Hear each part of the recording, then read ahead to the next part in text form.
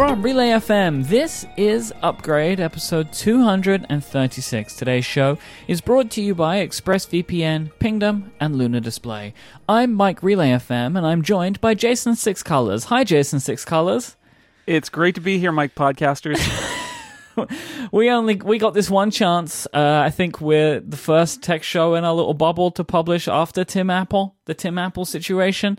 So even though it's old news, we get to do it. And for the sake of people listening far into the future, President Trump called Tim Cook Tim Apple during a... I think you mean Donald America. Donald America. During a American Workforce Policy Advisory Board meeting, whatever the frick that means. Called him Tim Apple. There's a video. I'll put a link to a Verge article. And just in the best possible thing that could have come out of this, Tim Cook changed his Twitter name to Tim and the Apple logo. Yep. I love so much that Tim Cook is trolling the president for I don't even really know what the gain is for that, but I like very much that he's doing it. I think it's hilarious. Yep, absolutely. John Oliver did a bit on his show on Sunday night that was suggesting there was a Photoshop of young Tim Apple taking the company over from his father, who founded it, Bob Apple or whatever, and it's a family company. I don't know how, I think Donald Trump thinks of company names as equivalent to family names, right? Because that's how his company works. Yes. But Tim Apple, the Apple's long, Tim Apple just giants in the technology world, the Apple family. Yep. His sister Fiona chose to go into music. A little weird, but, whatever. And he is the son of the two Steve Apples, as we all know. That's right. I don't even know how that works. But that's how yes, it works. That's it. Aloha. Steve Apples, they used to own a garage together. It's time we finish this and moved into hashtag Snail Talk, and we have a great question this week from Brent, who asks, Jason, when you fly, do you prefer window or aisle, front, middle, or back of the plane, or any other preferences for the seat that you occupy? I think this is a great question, mostly because I actually have opinions. Yep. I was just making some plane reservations, and I realized so first off, I always prefer the window. And the reason for that is I know that the aisle gives you access to the aisle and to the bathroom without having to make your seatmates get up and all of that. The problem I have is my shoulders are wide enough that if I sit on the aisle, big beverage carts will slam into my shoulders occasionally. Mm-hmm. I just it happens. Either I that get it on or the knee. My knees are the problem there. Oh, interesting. Yeah, it's for me. It's my shoulders, and if not that, then it's then I'm repeatedly sort of touched on the shoulder by a flight attendant and told to move inward in order to avoid slamming, which is nice, but it's not the best. I just don't like it. Whereas at the window, I can just be at the window, and there's a little space between me and the window, and it's great. And in terms of where, in the plane, it kind of doesn't matter. I will sit as far forward as I can and get a window, but that's about it. These days, the way airplane seat reservations work, they start to charge you. If I just bought some seats on I think United flight to my niece's high school graduation in May, and I usually don't fly United, but I did on this, and it was hilarious because not only do they have their basic economy where you can't pick a seat at all, but the regular economy fare blocks out a bunch of seats that are in the front half of the plane, and they want you to pay a little bit extra for a better seat, mm-hmm. which I thought it's not any better except for the fact that it's closer to the front. Mm-hmm. And I'm not interested in that, so I'm not going to support that kind of business model. So I picked one further back. But yeah, I love the window. I think more on the right side of the plane too. I was just when I was picking those seats, I realized that I was gravitating toward the right side of the plane. I don't know why. I don't have any reason for that. Mike, where do you sit? So I have a few different considerations than you, and a few different perks as well. I fly transatlantic the majority of the time, so I have status with British Airways, so I can always choose my seat whenever I want, right? That's one of the perks that I get. I don't have to pay for it, and I don't have to wait. I can choose it whenever I want.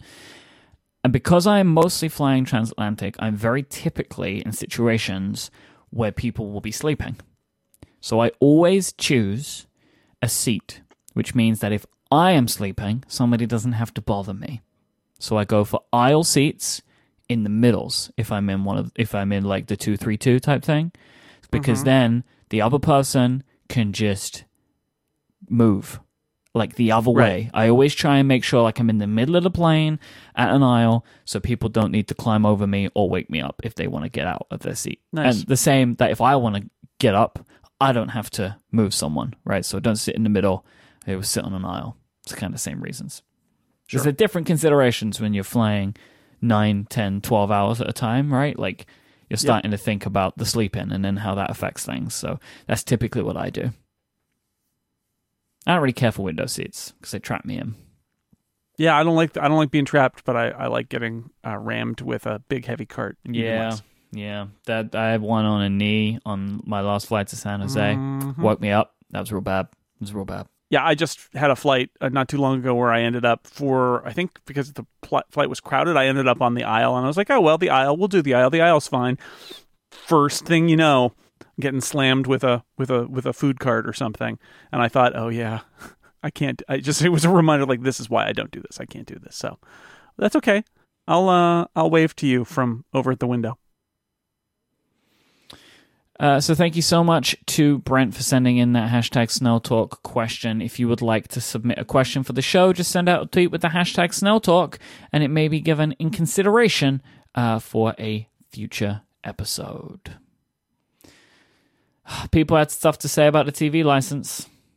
Yeah, we said a lot of controversial things, I thought, last week, and I was actually surprised we didn't get more angry emails, but we did get a few tweets about the TV license, mostly saying, something I think you said, which is, they do have this thing where you can, basically say, I never want a TV license. I certify that I never watch live TV or use, iPlayer or whatever of those things. Please just stop bugging me. And that you could do that, and that they had done that, and that they wouldn't be bothered too much, except then somebody else posted like a bunch of pictures of all these like threatening billboards. There are a bunch of billboards. This came from Colin. One is, our database lists every home without a TV license, just so you know. Get one or get done, which was and that was in the tube. Yeah. Or our database is notified when a new TV is purchased. There's nowhere to hide. Now, I think some of these ads are maybe a little older, but this is the point that I'm trying to get at. The way that they tone everything makes me feel like it's just going to be more hassle than it's worth. And I know I know friends who have tried to do this thing with a TV license, and they keep getting letters from the TV licensing people. And I will say, Jason, because I was following up with people, the majority of people that told me all I had to do is not pay it were people that didn't even live in the United Kingdom. Like, I'm super happy that people know that this is a thing you can do, but trust me, try and do it, right? Like, way to correct the English guy about things that happen in England, people who don't live in England. It is not as easy as you think to opt out of the TV license. Like, it really just isn't. And even when you do, apparently they still do like bug you, and then they've also got the signs up that are vaguely threatening. And But anyway, I have to say I'm kind of relieved that not disappointed really, even though I kind of brought it on myself that people weren't quite as upset by some of our pronouncements. That's fine. I think at this point we scared away most of the people who can't get around to our iOS way of thinking. Okay. That's good. Maybe That's we'll scare away I some more figured there tapes. would be a real Face ID or Touch ID partisan would pop in, or there'd be somebody who'd be really angry about iOS apps on the Mac and all that. But you're right. Perhaps we've also people who think that you should never click the skip intro button on Netflix. We had all of those hot button issues, but it was not that big a deal, so that's fine. We've scared those people away. They can't take us anymore. No. I wanted to just give a little bit of follow-up for tracking the changes coming to the potential entry-level iPad line, so the regular iPads. Mac Otakara is reporting that the screen size of the next standard iPad is not yet finalized. They are saying that they've heard from some suppliers who are stating it will be 10.2 inches, and some are saying it will be 9.7. The way that I read this rumor, Jason, is not that it's not decided, it's that there will still be two of them. There will be a new version, and then there will be an old version, which is cheaper. That's what I think is going to happen. So you think they'll just keep the sixth generation around and then also release like a seventh generation? Yeah. Or, or at least keep the sixth generation in education. And right. That they're still making the sixth generation, plus they're going to make a new seventh generation, and that's what whoever. I think. Yeah, I think it would be super strange that like there are suppliers that think that there are orders coming, but they're still debating it. Like everything we know about Apple is like they don't leave it. It's not like they're just still trying to work it out. This is a product that is apparently coming sooner rather than later. This iPad will also reportedly keep Touch ID and the headphone jack. So basically like the current ones that are in this generation. I don't think this is much of a surprise. I don't know if I'd necessarily spend too much time thinking about Touch ID versus Face ID, but I'm not surprised that Face ID wouldn't make its way into this line, right?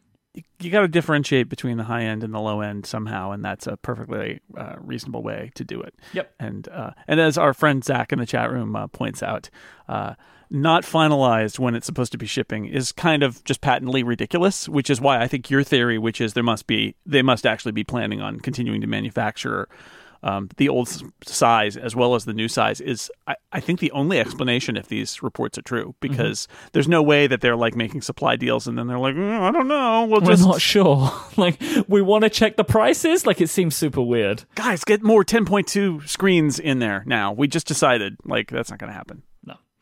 All right, so let's move into Upstream, where we talk about the happenings in streaming media. We can say goodbye to the Disney Vault.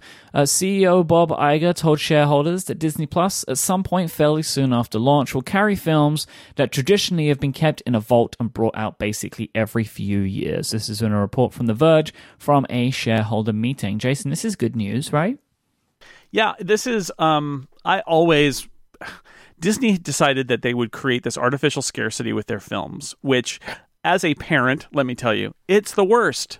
It's the worst. Now, what you do get is you get like grandparents or even potential grandparents buying. I knew somebody who literally bought every single Disney VHS release because they wanted to get everything while it was out of the vault, so that when their child had children, and this was somebody in their 20s, basically, when their 20-something child had children, that the grandma would be able to provide a video library of every Disney movie, and there was a whole like buying strategy and like hoarding these movies. Of course, in that case, you know what happened, which is by the time the kid was ready to watch Disney movies, everybody had moved on to DVDs, and she had all these VHS tapes. Like, that's not so good. But it's infuriating because like when I was my daughter got really into Sleeping Beauty when she was little, and the Sleeping Beauty was in the vault. And I'll just say it. You know what I did? I found a friend who had Sleeping Beauty on DVD, and I made a copy of it. I ripped the DVD and made a copy of it because my daughter wanted to watch Sleeping Beauty. It was not available for purchase anywhere. And it was infuriating. Now, like 3 years later, they came out with a Blu-ray, and I bought the Blu-ray. I'm not sure we ever watched the Blu-ray of it, but I bought it sort of because I had copied buying somebody's thing, but it's stupid. Like, so when they announced they were doing this service, this was immediately what I thought, which was, well, this is the answer to the Disney Vault. Is instead of the Disney Vault as a strategy to get people to hoard Disney movies and create this artificial demand for them by withholding them for no reason other than to withhold them, that instead it becomes, the Disney Vault becomes an inducement to subscribe to Disney Plus, because all of the movies, the only place that you can stream those movies are on Disney Plus. And I think that's really smart. I wonder, tangentially, there are some other kind of treasure troves of movies that are not available on streaming that I wonder if somebody will back up a truck full of money to, let's say, Studio Ghibli, where all of the Hayao Miyazaki movies are not available on streaming. And I think that's because Miyazaki, yeah, I know, right? That's because Miyazaki, I think, has just basically refused, which is really annoying, to make them digitally available in any way. You can't even buy them digitally. You have to get the discs. But that would be another example where there's a treasure trove that maybe at some point somebody will spend and use as a motivator. But the Disney Vault, they own it. They've got all those movies. They've been hoarding them all this time. And so I think it's a brilliant strategy because you're basically saying, hey, you're a parent, you love Disney movies, you want to show them to your kids, pay for Disney Plus and you get all of them. Like, yeah, that makes sense. That works. Yep.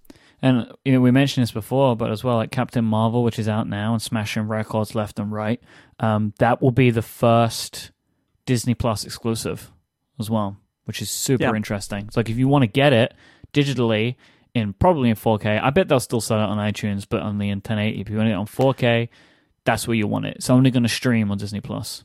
I think that there is a question about the vault idea that it remains to be seen where Disney's movies end up in the long run. Like, will they be available? I assume they'll continue to be available on like Blu-ray and 4K and probably a la carte on other services, but it's possible that they will withhold some of those too, in order to create a vault-like kind of thing where it's like, well, you can't get it anywhere else, that one right now, but you can get it on Disney Plus. Yeah, it's like I don't think any of the most recent Marvel movies are in 4K to buy digitally, like not on iTunes. You can just get them in 1080. Yeah, because I have some 4K Disney stuff, but I think it's 4K on other platforms and not on iTunes, and it syncs over as a 1080. Yeah, like Avengers Infinity War, it's just in HD. That's it. Yeah, it's not in 4K. It's not in HDR. Like they've done this for a while now. Like kind of the Marvel, like the actual Marvel movies, right? Like there are Marvel related movies, right? Like the Spider-Man movies, you can get in 4K, right? HDR, because that's released by Sony. Yeah, so if it comes from Disney, they've just not been doing it. Which it's so it is very frustrating. So that is a question. Like, there are other Vault like strategies that they can do that are not quite the same. And that's interesting. I don't know if we've heard if Disney Plus is going to do 4K HDR. I would assume it does, although probably they'll do like Netflix and say you can pay more. Yeah, and get the 4K HDR version and all of that as part of it too. It'll be interesting to see how they do it. But this is a huge asset for them, so it's not surprising that they would deploy it because they want people to pay for this thing, and that's a great motivator. Like every Disney movie, including stuff that's been out of circulation. Maybe not every, because they've got some that they don't want anyone to see anymore because of the racism, but mostly. So yeah. Encyclopedia Netflixia. So this is a great title over on Six Colors because of a quote from Warner Media's Robert Greenblatt, so the guy in charge.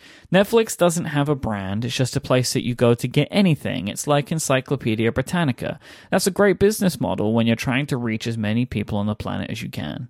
Now, a lot of articles that I've seen about this quote from Greenblatt frame this as him throwing shade at Netflix and being like, oh, Netflix is just a place where you go to get anything. They don't do anything specific. They're just a bunch of stuff. But you wrote something on Six Colors, which seemed a little bit more in defense of this quote. Yeah, I think a lot of people love to point and laugh at clueless executives who don't understand about technology and all of that. And I think they totally misread what Greenblatt was saying here, which is something that we've talked about before. I've written about it before, and it's the idea. So Greenblatt's the new guy in charge, which is why as we said last week, the HBO guy left, and you know they're making a bunch of changes as AT&T takes over Warner Media. But his point here, it's actually related to what we've talked about Apple and about Apple's strategy and the reputation it's gotten in certain circles. That New York Post article we talked about last week is directly applicable, which is people who are kind of bent out of shape because Apple, who is spending billions of dollars on this content, is trying to set some standards for what they want for their content, right? Like the "don't be so mean" thing is the idea of like what when we look at Apple's video stuff, what is that? What's the personality of that? It needs to have a personality. Ideally, any of these services need to have a personality. They need to say, like, here's the kind of vibe you're going to get from this. It's family friendly. Like Disney, for example, is not going to do almost certainly Marvel stuff on Disney Plus that is with the content of the Netflix shows, right? Which was basically rated R level. I don't think Disney Plus is going to have any rated R level content on it, right? Because it's the Disney brand. That stuff will go on Hulu. It won't go on Disney Plus, I think, almost certainly. So what's Apple's personality?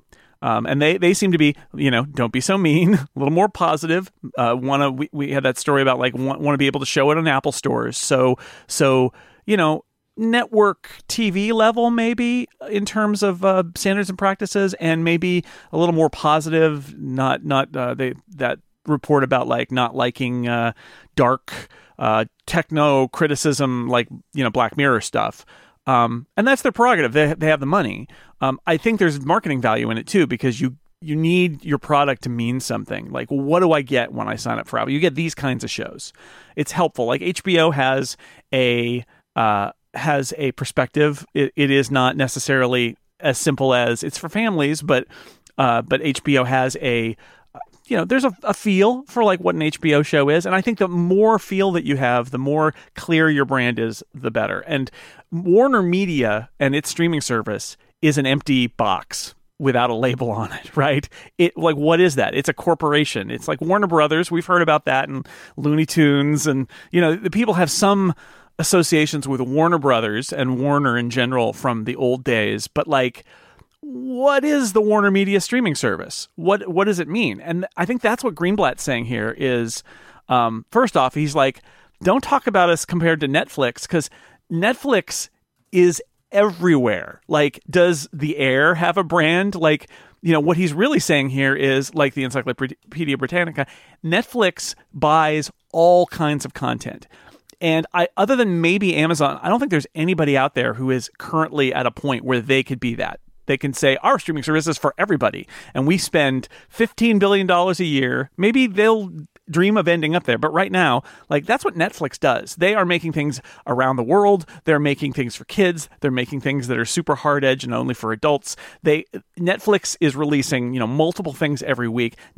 So when I look at what Greenblatt says here, I'm thinking what he's saying is, Netflix doesn't have, when he says it doesn't have a brand, he doesn't mean nobody knows who Netflix is. He's saying Netflix doesn't stand for a narrow focused thing that's trying to target an audience. Netflix is for everyone. That's been their strategy, and that's why they're so dominant. Netflix is this enormous cultural force. And I think he's also saying, please don't compare us to Netflix, because we don't have that budget. We're not going to spend that money. Instead, we're going to try to create our own brand that is going to reach a certain audience that we're targeting with content that we think they will like, that will resonate with them. And that's what we're doing. And I think that's what he's saying here. I think he's very specifically saying, we are going to come up with a personality and we're going to try to reach these people. And we can't be Netflix. And it allows, when they launch this thing and people are like, well, let's compare them to Netflix, he's already sown the seeds here of, no, you can't compare us to Netflix, because they're like the encyclopedia. They are A to Z, everything. And we aren't that. We're not trying to be that. And the fact is, nobody other than, like I said, maybe Amazon with Prime Video, nobody's in a position to even pretend to try to do what Netflix is doing. And finally today, MacRumors is reporting that Apple and Roku are currently finalizing negotiations to add AirPlay 2 support to their devices via way of a software update. There it is. We were talking about this when they made those first CES announcements, right? Mm-hmm. Like, got to be that other shoe to drop.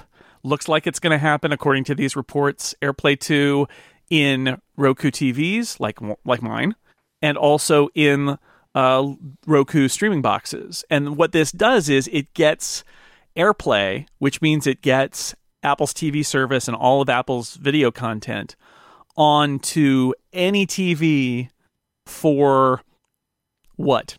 $20, $30 for the lowest end of the Roku boxes, assuming that they are going to be covered by this, which we'll have to see.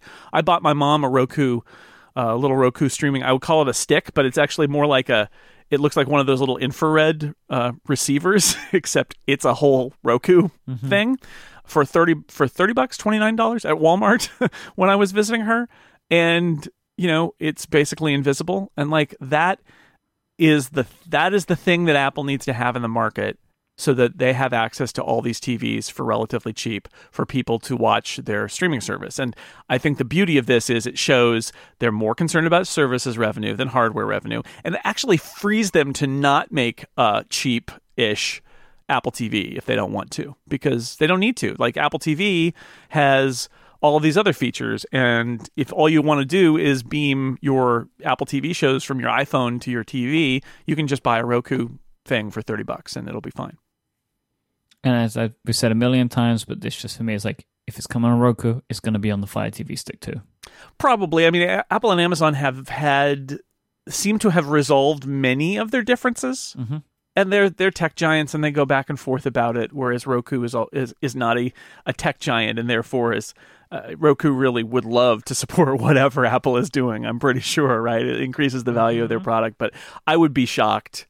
Yeah, I would be surprised anyway if Apple and Amazon didn't ultimately make a similar deal. Yeah, it's valuable to Roku because they have the possibility of creating the cheapest AirPlay 2 box that you can get, right? Like that's their selling point there, right? And like then you're in Roku's Yep. ecosystem on the TV when you're there, which is valuable for them. And that gives them a leg up on Amazon, which is why I think Amazon, for similar reasons, like will want to be able to say that they integrate Apple's stuff. Yeah, because if you're Amazon, you don't want Apple to king make Roku.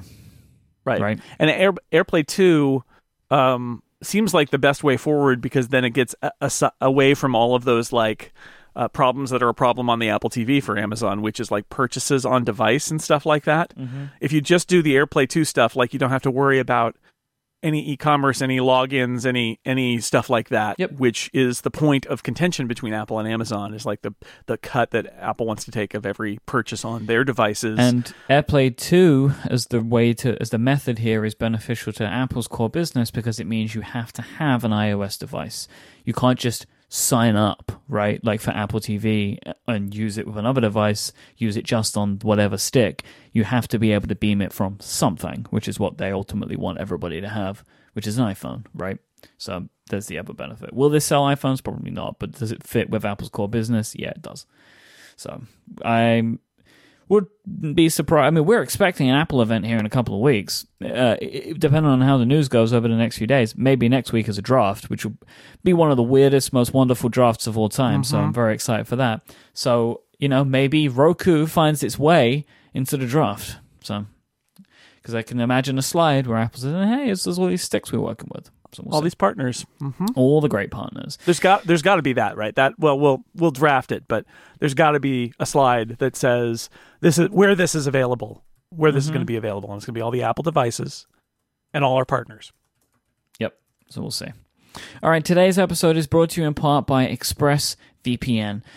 Cybercrime is something that we think happens to other people. I know that's how I think. Like, why would people want my data? Well, the bad news is stealing data from people like me and you using public Wi-Fi is one of the simplest ways for hackers to make money. If you leave your internet connection unencrypted, your passwords and credit card numbers could be vulnerable. But there's something that you can do to protect yourself from cybercriminals, and that is using ExpressVPN.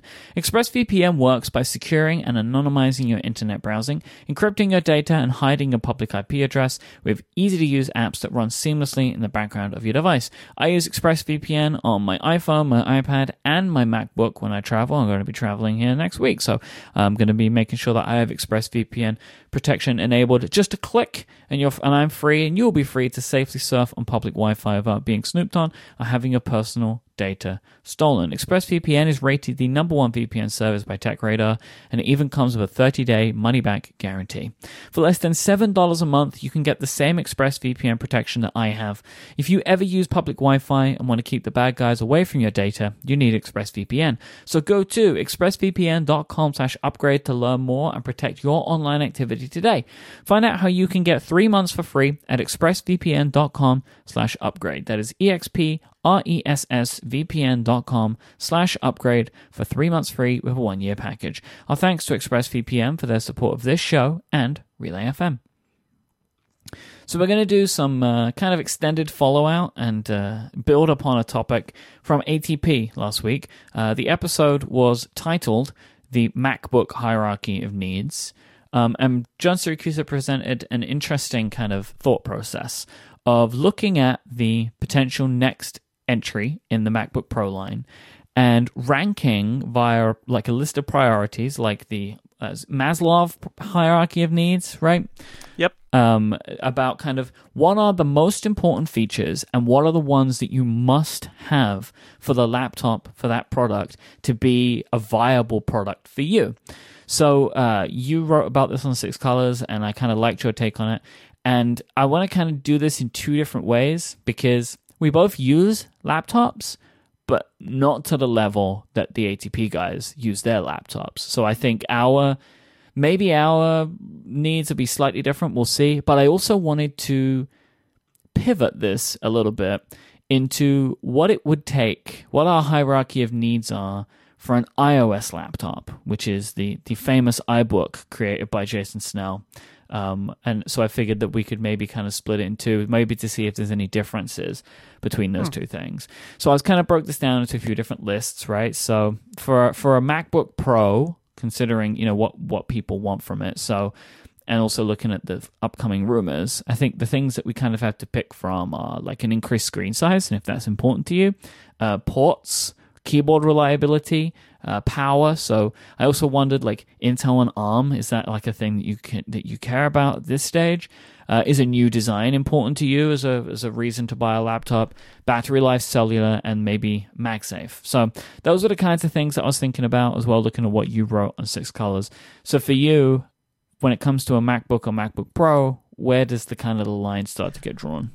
Well, I think the thing that I found valuable in having this sort of thought experiment is the idea that there are the things that you can't change that are fundamental to the product, and that they have to be at the top of the hierarchy, right? It's a little bit like saying you need to have food and clothing and shelter. You need to be safe and secure first in the hierarchy of like needs. These things are the foundations, else. Right? That everything else needs to be built on. And it speaks to the issues that people have had with Apple's laptops the last few years, because I think the keyboard is a great example. Like, only one company makes Mac laptops, obviously. It's Apple. So if you want to use Mac OS, you need to buy their hardware. And at this point, other than the very, very, very old $999 MacBook Air, they all use essentially the same keyboard, which is the keyboard that they introduced into the MacBook in 2015, and it has now spread across the entire line. And it's been modified a few times. And some people have some problems with it. And I wrote a piece like 2 years ago about how part of the problem that Apple is having in terms of blowback from MacBook Pro users and MacBook users in general is the fact that they're cornered. They have nowhere to run. There's no alternative unless they leave the platform entirely, right? Apple doesn't... If Apple made like a Pro laptop and a consumer laptop, and the Pro laptop had a different keyboard, and that's what everybody was hoping, right? Everybody was hoping after the Magic Keyboard 2 came out that the new MacBook Pros would use that keyboard and not the MacBook keyboard, because the MacBook keyboard had been optimized for thinness, and on a MacBook Pro you could presumably afford a little more travel. And that didn't happen.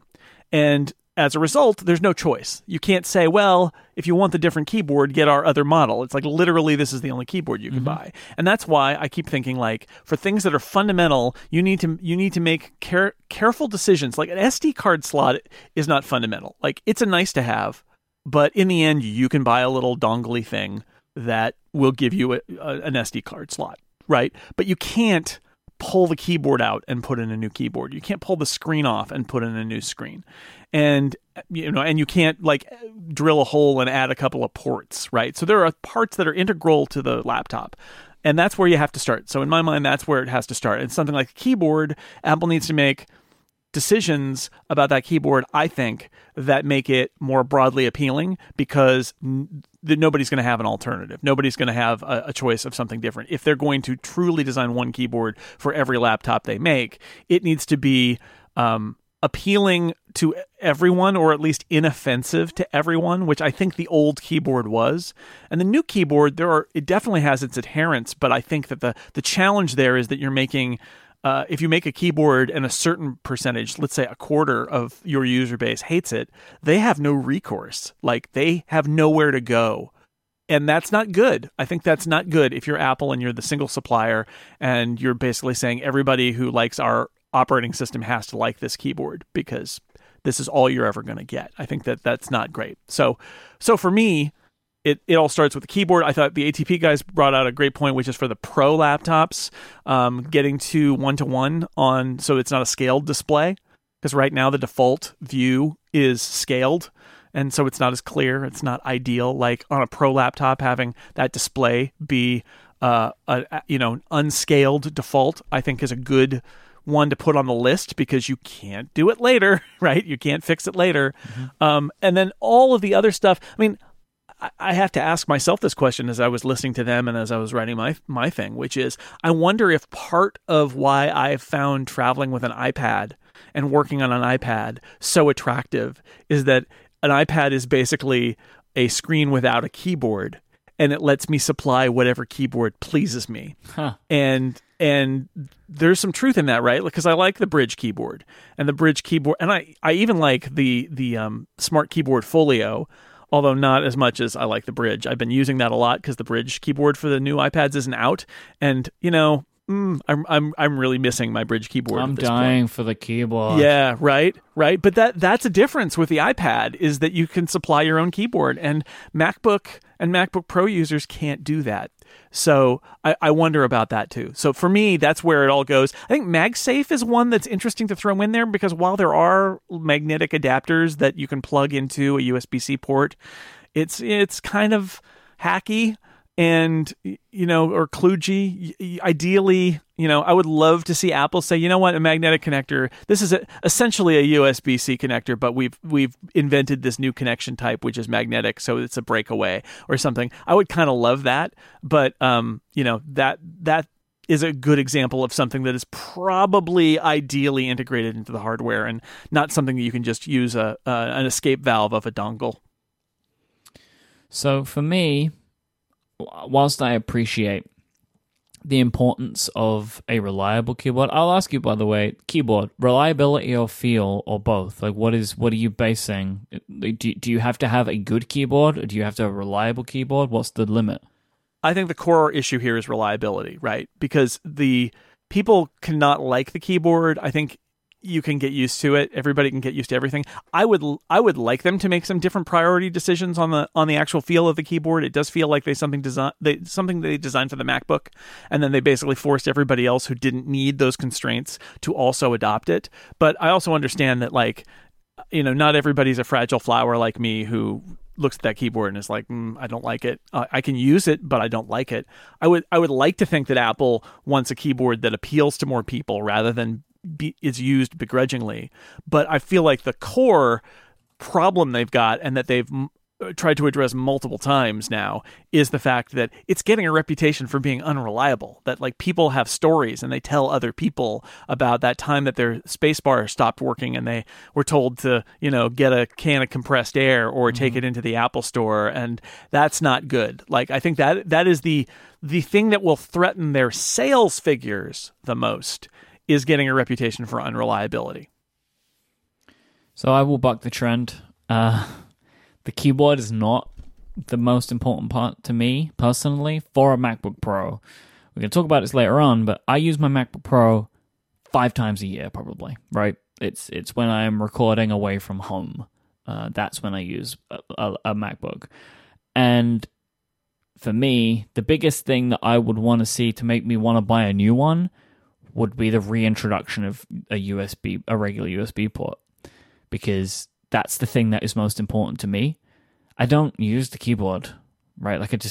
I'm not sitting and typing on it. It is just a machine to allow me to get to all of the software that I need to edit and all that kind of stuff. And I have some sticky keys. I have Marco's original MacBook Pro, the one where he first had a problem. I think it's got the E key will get stuck. I have that. I bought it from him. So this keyboard came to me with already having an issue. It's not something that is that important to me, because I'm really just using it as an audio production machine, and using dongles. And I use this Hyperdrive dongle, which only has one USB-C port, because when I bought it, I think I bought it for a different machine than the one that I have. But anyway, and so it doesn't sit exactly how I would like. Gets a little bit wobbly, and I don't like that. I would just like to be able to plug my audio interface in with USB and just leave it at that. That's what I would like to be able to do, but I don't have an option to do that right now. You could just get a USB-C to USB a cable, right? Or is it the number of ports that's the issue? I could get one of those cables and that would be great, but also I just think just the number of ports is an issue. Like it really restricts me, and because I also need the SD card, right? So I'm still going to need a dongle for that, because if I'm recording without the laptop, which happens too when I'm traveling, I then need something for the SD card too. So like the removal of all of the ports that came away, whilst there are some fixes, they're all fixes, and I don't really care for them. Like what I want is the ports back. Do I think I'll get it? No, but that's why I'm not assuming I'm going to buy a new MacBook Pro, right? But that's where the line is drawn for me, personally, is to see some of the more frequently used ports come back to the line. That's what I would like. But I'm an outlier because I don't use a Mac laptop the way that most people use Mac laptops. I mean, the touch bar issue is here too, right? Because you get the more ports on the touch bar models. Mm-hmm. But people some people are reluctant to go with the touch bar models. So that's a question going forward. I don't want that. I don't want the cost of that for what I'm doing. Right, like it's too much, and I don't need a touch bar because, again, I wouldn't be able to effectively use the touch bar because I'm not used to it. My iMac doesn't have a touch bar, and so I'm not going to get in a touch bar based workflow on a laptop that I use so infrequently. I tried using a MacBook for a while. Like I used the MacBook for a while for this, and it just can't deal with the Pro apps very well. Like it was a point where using the Pro apps like Final Cut or Logic plugged in, the battery would be draining. So that was why I moved back to a MacBook Pro. Poor little MacBook. That was perfect for me, like the size and thickness and the weight and stuff. That's what I want, but it just can't handle what I need from those machines when I'm traveling, so, which is a shame. So, I think that based upon what you want is typical to what most people want, and I'm a bit of an outlier when it comes to the MacBook. So why don't we just go into complete outlier territory? An iOS laptop. Now, what could change here? What is important to you in this mythical product? Where does the line get drawn? I'm assuming this line would be a little bit higher. There would need to be more things that it would need if we look at where iOS-based products are today to make this a compelling product. Do you agree with that?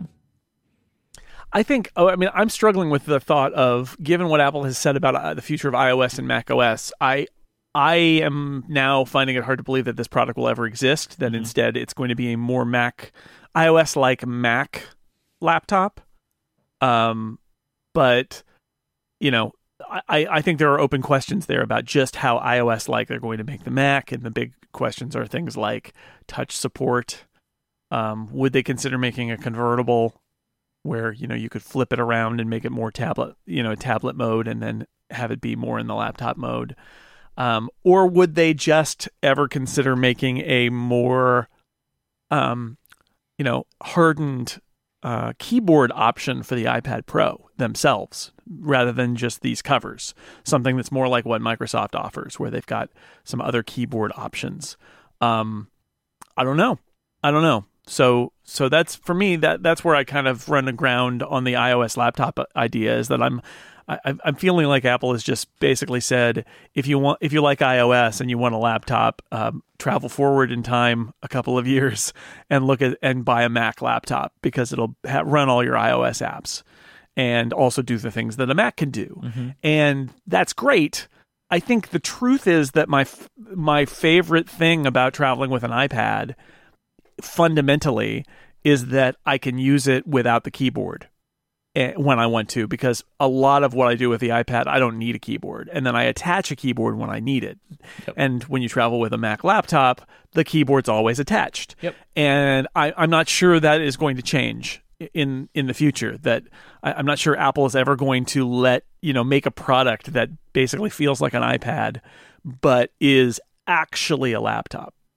But I think that's part of it, right? So, like for you, any product that Apple were to possibly make or make available for others to make in the future would need to include this like convertibility factor. So like imagine so for me, like where I would want to draw the line at making my iPad more like a laptop is trackpad support. right? Like that's the most important part of it for me, right? Like if we want to continue pushing iOS to be more like a laptop, I would like to be able to use a trackpad and could embed that into a keyboard. So like that's super important. Although I am kind of coming around to your idea that like if there was ever the ability for iPads to support these things, that we wouldn't want some company to come along and be like, all right, you've got to keep it in this case now all the time. Like the ability to be able to separate it is still really important. And I think that drawing the line with those two things, I think really helps push iOS to be more like a laptop without making it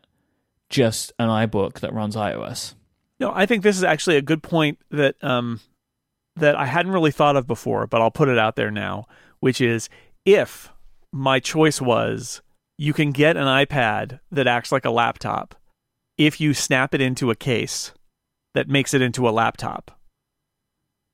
Or you can just use a Mac laptop.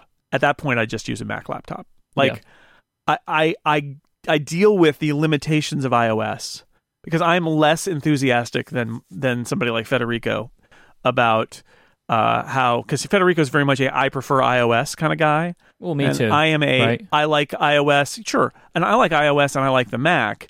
I prefer what the iOS devices shapes get me. Mm-hmm. And if I have to, this is why I don't like, and I haven't liked any of the case, like Logitech made a case for the iPad where you basically snap it into this thing and it becomes a MacBook Air, and then you have to kind of snap it back out every time you want to use it as a tablet. And like, if I wanted my iPad to permanently turn into a laptop, I'd just use a real laptop at that point. Like, I'd rather just use a MacBook Air or a MacBook Pro, because the reason I like the iPad is because a lot of my uses are without the keyboard and I can ditch it and I have a very light little tablet to hold.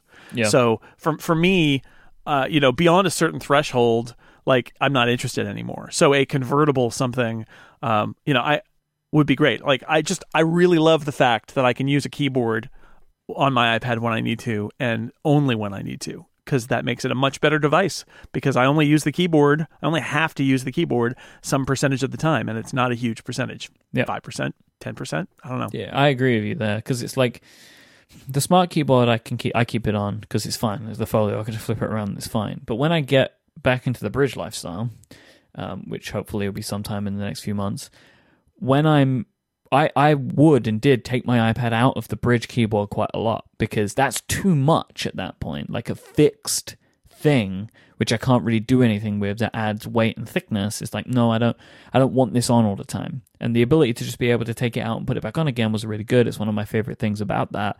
But that is, I think, super important when thinking about iOS as a laptop. It's like, or iPads as a laptop, is not losing inherently what makes an iPad. Like saying like, oh, well, it's like an iPad, but we've just fixed it into this screen now, like into this case, and that's just how it is. That's not so fun. Like it loses something. And being able to like still pop it out and do what you need to do and then pop it back in, and it's back to being more of a traditional laptop form factor, is a little bit more kind of enticing than the idea of just completely changing what that form factor is all about. So there you go. The iOS laptop hierarchy of needs. We'll go with that. Thanks, Sure. Thanks, John. Thank you. This episode is brought to you by our friends over at Luna Display, the makers of the hardware solution that turns your iPad into a wireless display for your Mac. This means you have a second display that's super portable with basically zero lag and stunning image quality. So talking about iOS and the Mac and coming together and moving apart, I was having some fun over the weekend working on a little project in Pixelmator. And I use Pixelmator on iOS a bunch. But there were some tools and also some font-based stuff that just wasn't working for me on iOS. Because basically, if the font you're trying to use is not already pre-installed on iOS, it can get real weird, even if you try and install it with one of the apps that install stuff. So what did I do? I opened Luna Display, I have my Luna Display plugged into my Mac Mini.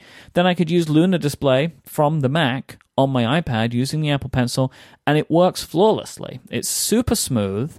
It looks fantastic. I can zoom in, zoom out, and I feel like I'm in complete control. I'm not feeling like I'm in this like weird hybrid mode. It's using the Apple Pencil and the keyboard and my fingers. It basically is making my iPad a touch screen, like Mac, basically. It's wonderful. It's like a complete extension to my Mac. This is what Luna call the Luna display, and I completely agree. And I was able to get what I needed done by using Pixelmator on my Mac instead of on iOS. I love Luna display because it's enabling me to be able to do these things without then needing to go and turn on a Mac and all that kind of stuff. And I can just be wherever I am, and it's not breaking my workflow. But this isn't all that Luna display is for. It can very simply be used as just an external display, which is wonderful. So maybe when you're traveling, even if you don't have a Wi-Fi connection available, you can just plug in Luna display, and then you can plug in your iPad and your Mac over USB, and then right there you have extra screen real estate at your disposal. The all-new Liquid Video Engine added to Luna Display brings significantly reduced latency and an even faster screen refresh rate. Listeners of this show can get an exclusive 10% discount on Luna Display. Just go to lunadisplay.com and enter the promo code UPGRADE at checkout. That is lunadisplay.com and the promo code UPGRADE at checkout to get your 10% off. Go there right now and upgrade your setup. You're going to love it. Trust me on this one. Our thanks to Luna Display for their support of this show and all of Relay FM. All right, so let's talk about podcasting on iOS. Is this an intervention, Mike? Are you intervening against me? No, I'm not. But I do want to kind of state my case on this whole little thing, because you wrote an article a few weeks ago on Six Colors about your current setup for podcasting with an iPad Pro, which got Federico pretty excited, and Federico Viticci has now kind of bought some of this hardware so he could replicate it himself for various reasons. Federico mostly because he spends some time in the summer at a different location to his home, right, and would prefer not to have to take his Mac with him. So he's been doing some experiments as well, which has brought him kind of to the to the similar place that you have, and because basically he's using what you didn't tell him to do, but he took it as you were telling him to do in the post. So I want to get to this a little bit, but before we get to kind of my feelings on this, I want to talk about your approach. So kind of a couple of things. Why do you do this? Under what circumstances do you do this? And what are you using right now to make podcasting on iOS work for you? So here, the goal is, okay, I'm going to see my mom, and then I'm going to LA. I'm on this trip for about a week, and I've got to do podcasts while I'm gone. I've got like 3 podcasts at least that I have to do. And I'm thinking, can I do this with just my iPad? Because normally I would just travel with my iPad. But there's this question, like, can I do this with just my iPad, or do I need to bring my MacBook Air? Which I was kind of resolved to just bring my MacBook Air along and literally only use it to record podcasts, because I'm going to bring my iPad along and I'm going to use it because that's my primary thing. I would even write on it because it's got the nice screen and I've got a keyboard and it's fine. But I thought I might need to bring my old MacBook Air with me just for the podcast stuff, because it's got audio hijack and it's got, call recorder and all of those things on it. And I thought, okay, can I figure out a way to do this without that? Because that would be, I wouldn't need to bring the laptop. It is shaped like a laptop. It's got to fit in a bag. I got to take it out at security. I got to do all these things. And my question was, like, is there something I can do that will not require me to bring all sorts of, extra hardware, at which point I should just bring the laptop? And I managed to get it to work. And what I did was add one box. I brought my USB interface that I use to record, which weighs, less than a pound. And that's it. Like, I brought one extra box. And is inherently easier to pack than a laptop is. Yes, yeah, because it's not quite a cube, but it is a little rectangular thingy. It's easy to pack, throw it in a bag or a carry-on or whatever, and it's powered by a USB plug. So I don't have to bring, like, my MacBook Air is an older one, so I have to bring its MagSafe power adapter because that's the only way it charges. I'll also throw out there that my daughter travels with a laptop. And but my mom doesn't have a laptop anymore. She just has an iPad. So I don't even have that, like, emergency safety net that I sometimes do when I travel, where it's like, well, at least there's a Mac around if I need it. Like, nope, there's not going to be a Mac around. When I'm in the desert, there's no Macs.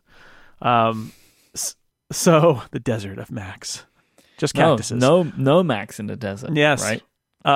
That's true. Good point. So what I figured out is that I could add one box and I could do this. Because the goal here is I want to be able to, when I'm doing a podcast, I want to be able to speak into a microphone and hear my own voice returned to my ears, because that's very important in terms of, did I get the volume right? Am I popping my P's? All of those sorts of things. And I want to hear you, right? Or whoever is on the other end of the podcast. I need to hear both, because I need to hear what you're saying. Otherwise, this is just a one. I mean, it's a very bad podcast if we can't hear each other. And also, I want to hear you through your podcasting microphone. So that's another piece of it, right? So I want to hear both. I want to send you my high quality microphone and not some sort of like laptop microphone or iPad microphone or earbud microphone. I want you to get the one I'm talking into, because that's going to make me sound the clearest. And then number 3 is I need to be able to record my voice. And that's important, because then I need to send you the file, or whoever, I need to have a file of my voice at full quality.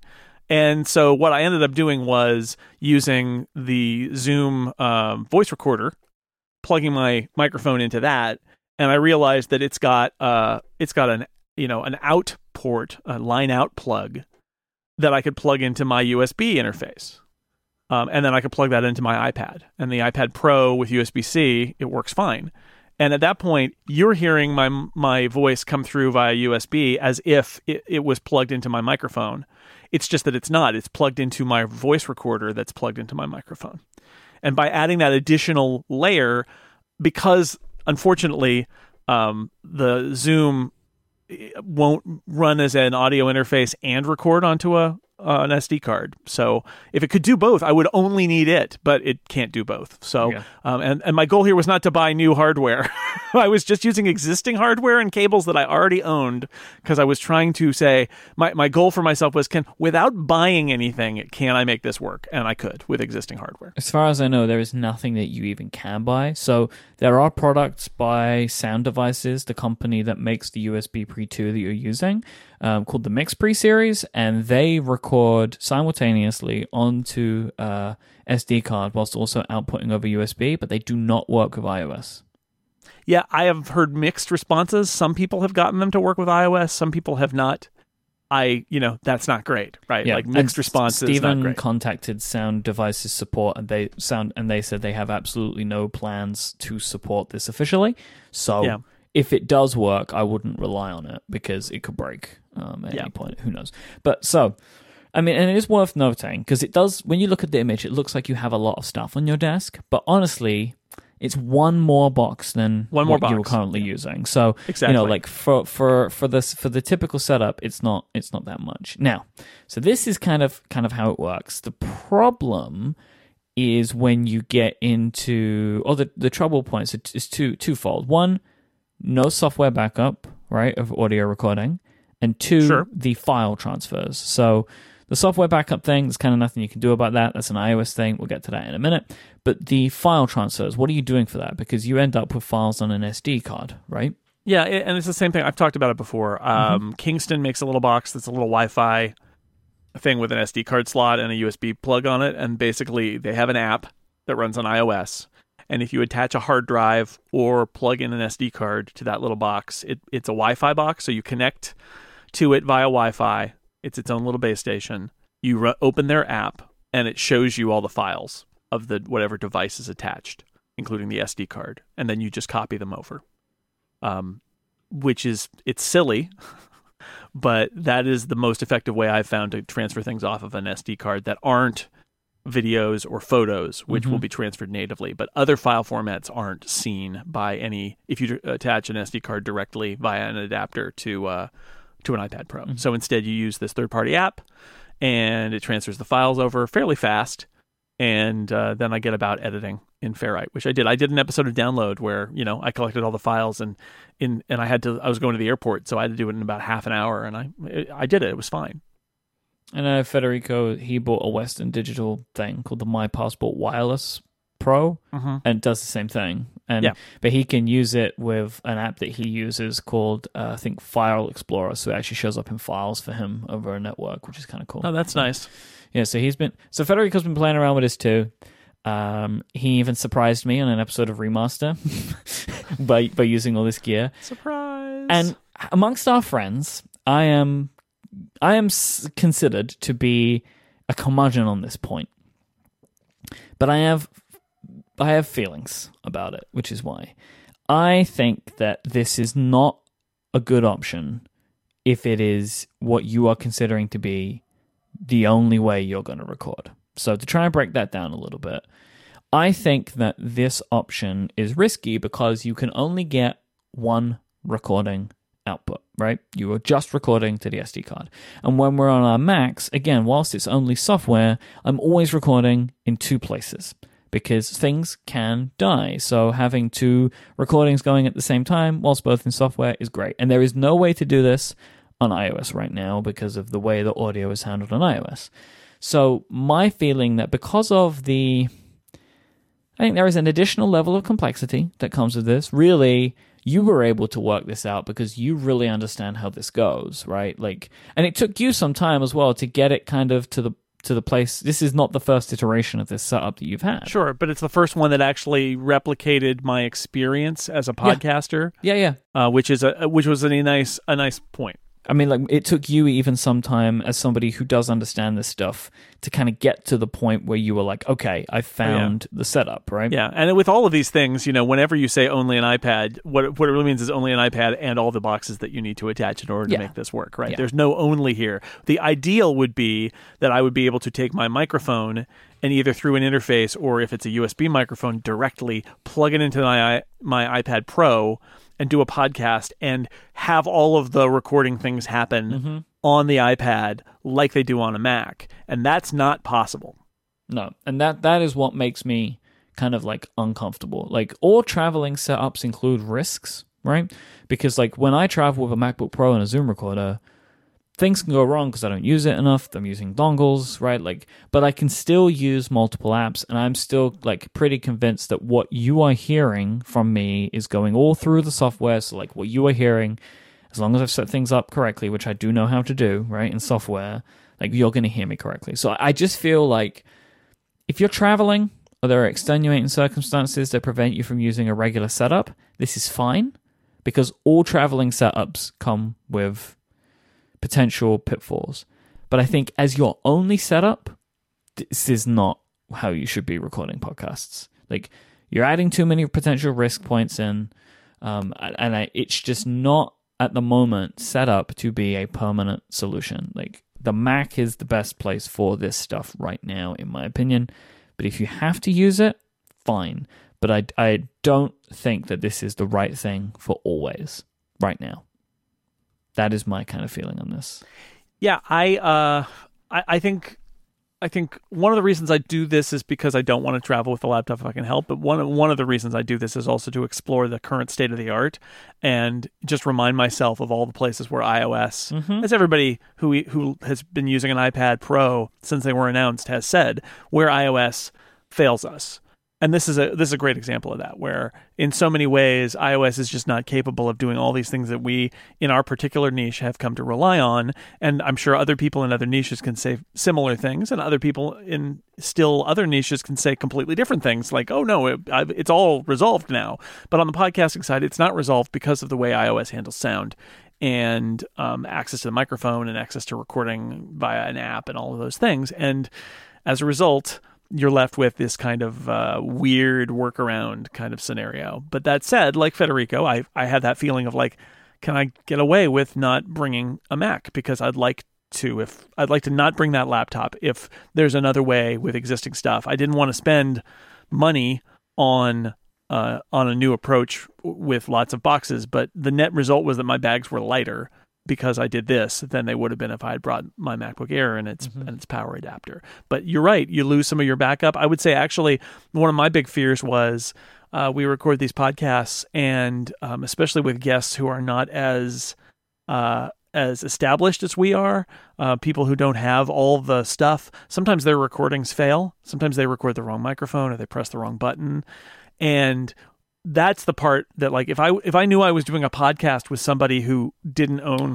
Skype call recorder on the Mac and was using that recording of Skype, do you? Exactly. Now I talked to somebody who said that there are some ways to work around that, but I think that basically, that is part of the risk you take when you do this, is that you're relying on someone else. So like for download, I relied on Steven, who I knew was using Call Recorder, to provide me with a Call Recorder file that I could use to sync everything up, because I couldn't provide that myself. So there's a lot that you give up to do this. The only advantage is that I didn't have to bring my laptop with me, and I got to write an article about it. So, that was good, but it's not good enough for regular use. That's the truth of it. And I think that goes back to the core issue here, which is that there's stuff that as much as we like iPads and we like iOS, there's stuff that iOS, especially on the software side, just is not capable of doing right now. And I hope that Apple addresses some of these issues.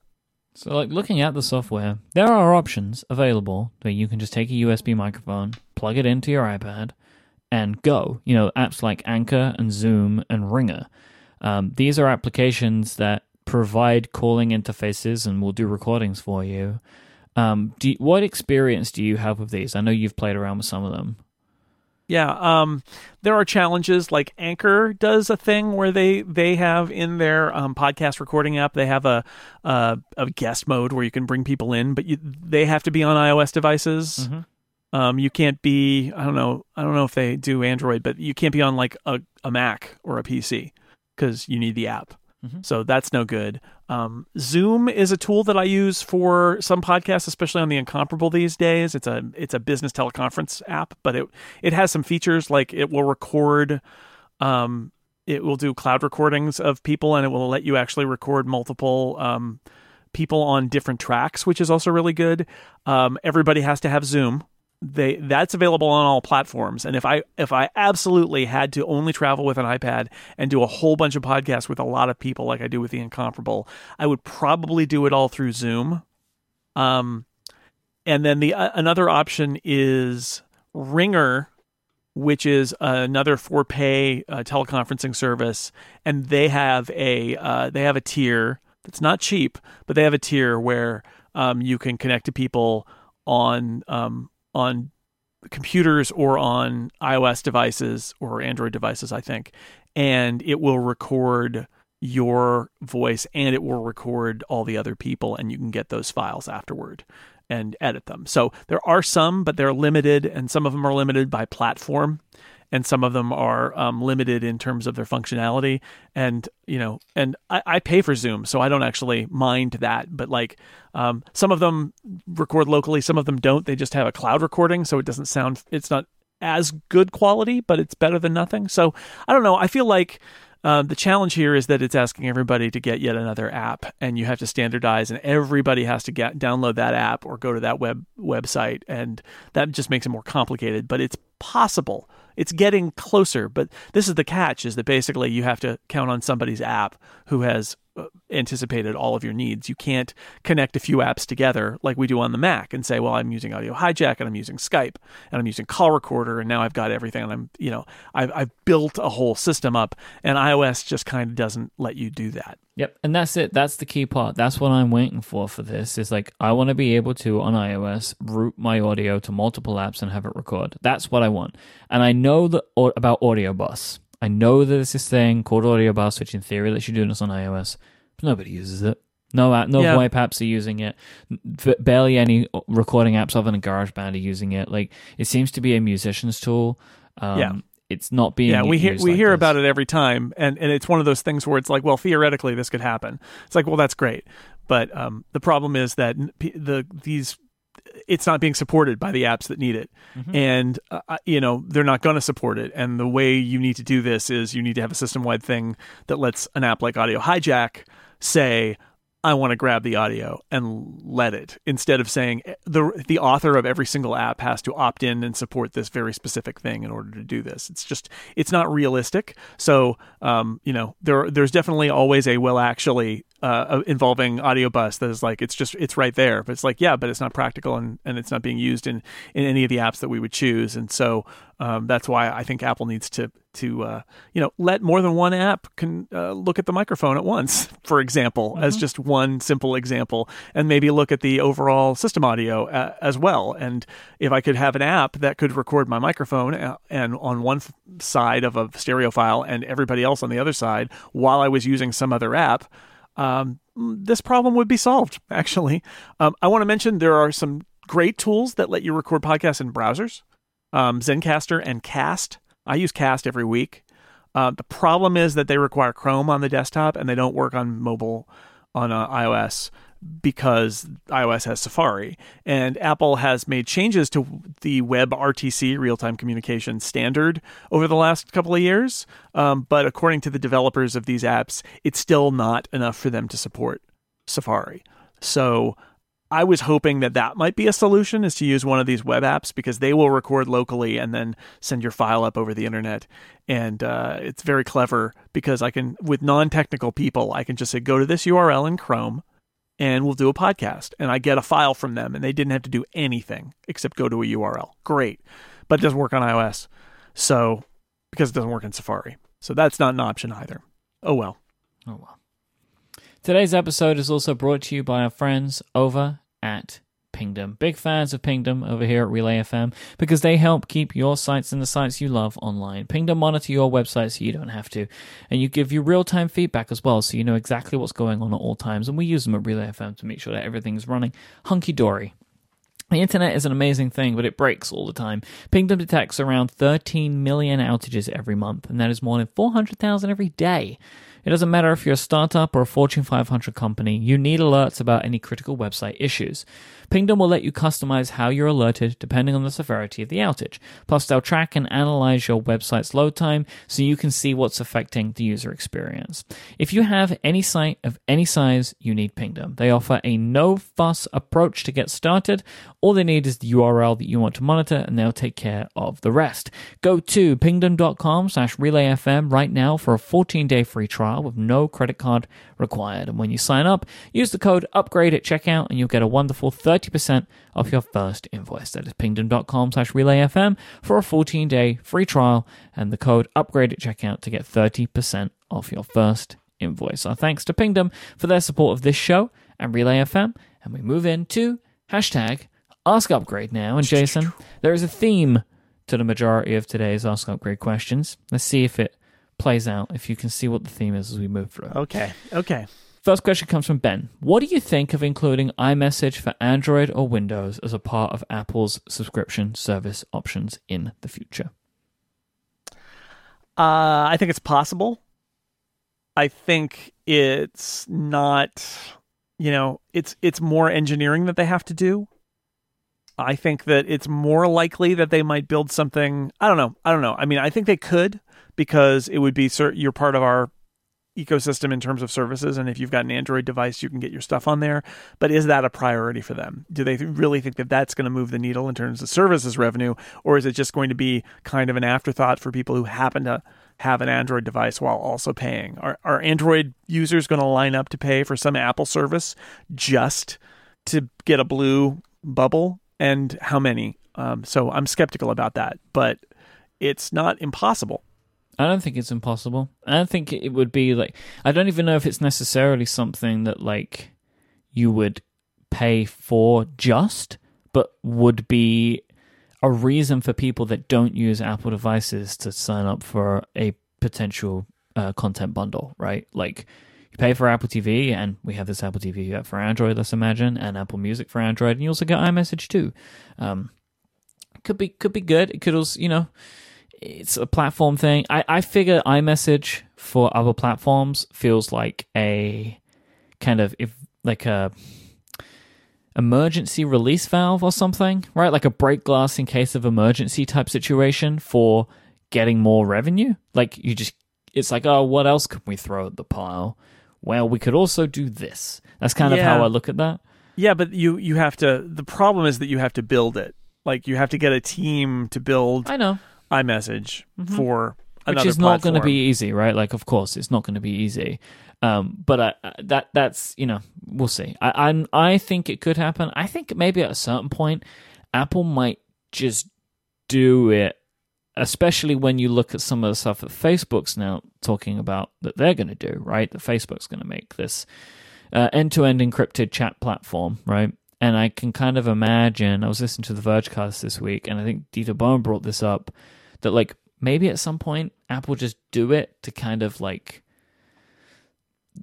stick a thumb out at Facebook and just be like, well, here is the truly end-to-end encrypted model, right? Like as a kind of like a privacy thing, maybe. And I could potentially see that as an option, just as like a kind of a way to stick a fork in the ground or whatever. Sure. I'm making a lot of really weird, broken metaphors here. Yeah. Mm-hmm. But you kind of get what I'm saying, right? I think the challenge is a real cost analysis of how much is it going to cost for us to build and maintain a secure app on other platforms for this stuff, and do we really want to do that? Is that going to get us subscribers and subscription revenue that is material? But I think it's possible. Like they could sell it as, you get all this great Apple suite of features all on Android too. They could do that. I don't know. I'm a little skeptical of it, but they could certainly do it if they did the calculations and decided it was a good idea. Chris asks, with Apple's move towards services, do you think Apple will put stuff like news, TV, music, and books in the browser, or will they remain locked into apps? I think this is a great question. I feel like this is more likely than building Android or Windows apps, right? Like we've already seen on Windows with iCloud that what they've done is said, oh, if you're on a device that is not your usual device and might not even be a Mac, we have a web interface for you. And then they build a web interface and everybody can use the web interface. So if you are on Android or Windows or whatever, we don't care. There's a website. Or on somebody else's Mac and you need to log in and check something, you can do that, and that's fine. I think that's a more likely scenario. Will they? I don't know. Maybe. I would hope they would, actually. I think this would be a good one for them to do because it is the release valve, right? Which is if you have no other way to do this, you can just log in on our website and read that news or watch that TV show or play that music. Arthur asks, Apple Music or Spotify? I now have Apple Music included with Verizon, so I'm deciding whether to cancel my Spotify and go all in on Apple Music.